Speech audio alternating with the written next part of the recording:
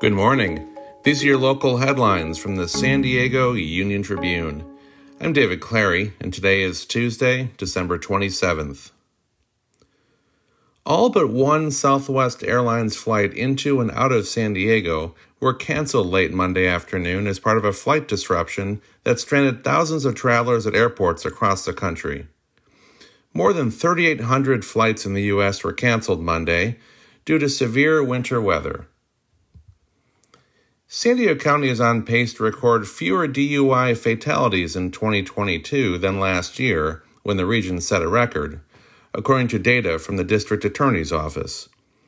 As of December 21st, DUI crashes in the region had killed 29 people. Last year, the county recorded 39 fatalities.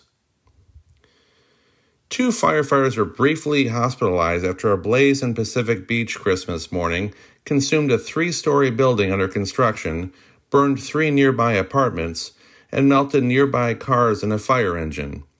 About 100 firefighters were deployed to extinguish it. You can find more news online at SanDiegoUnionTribune.com.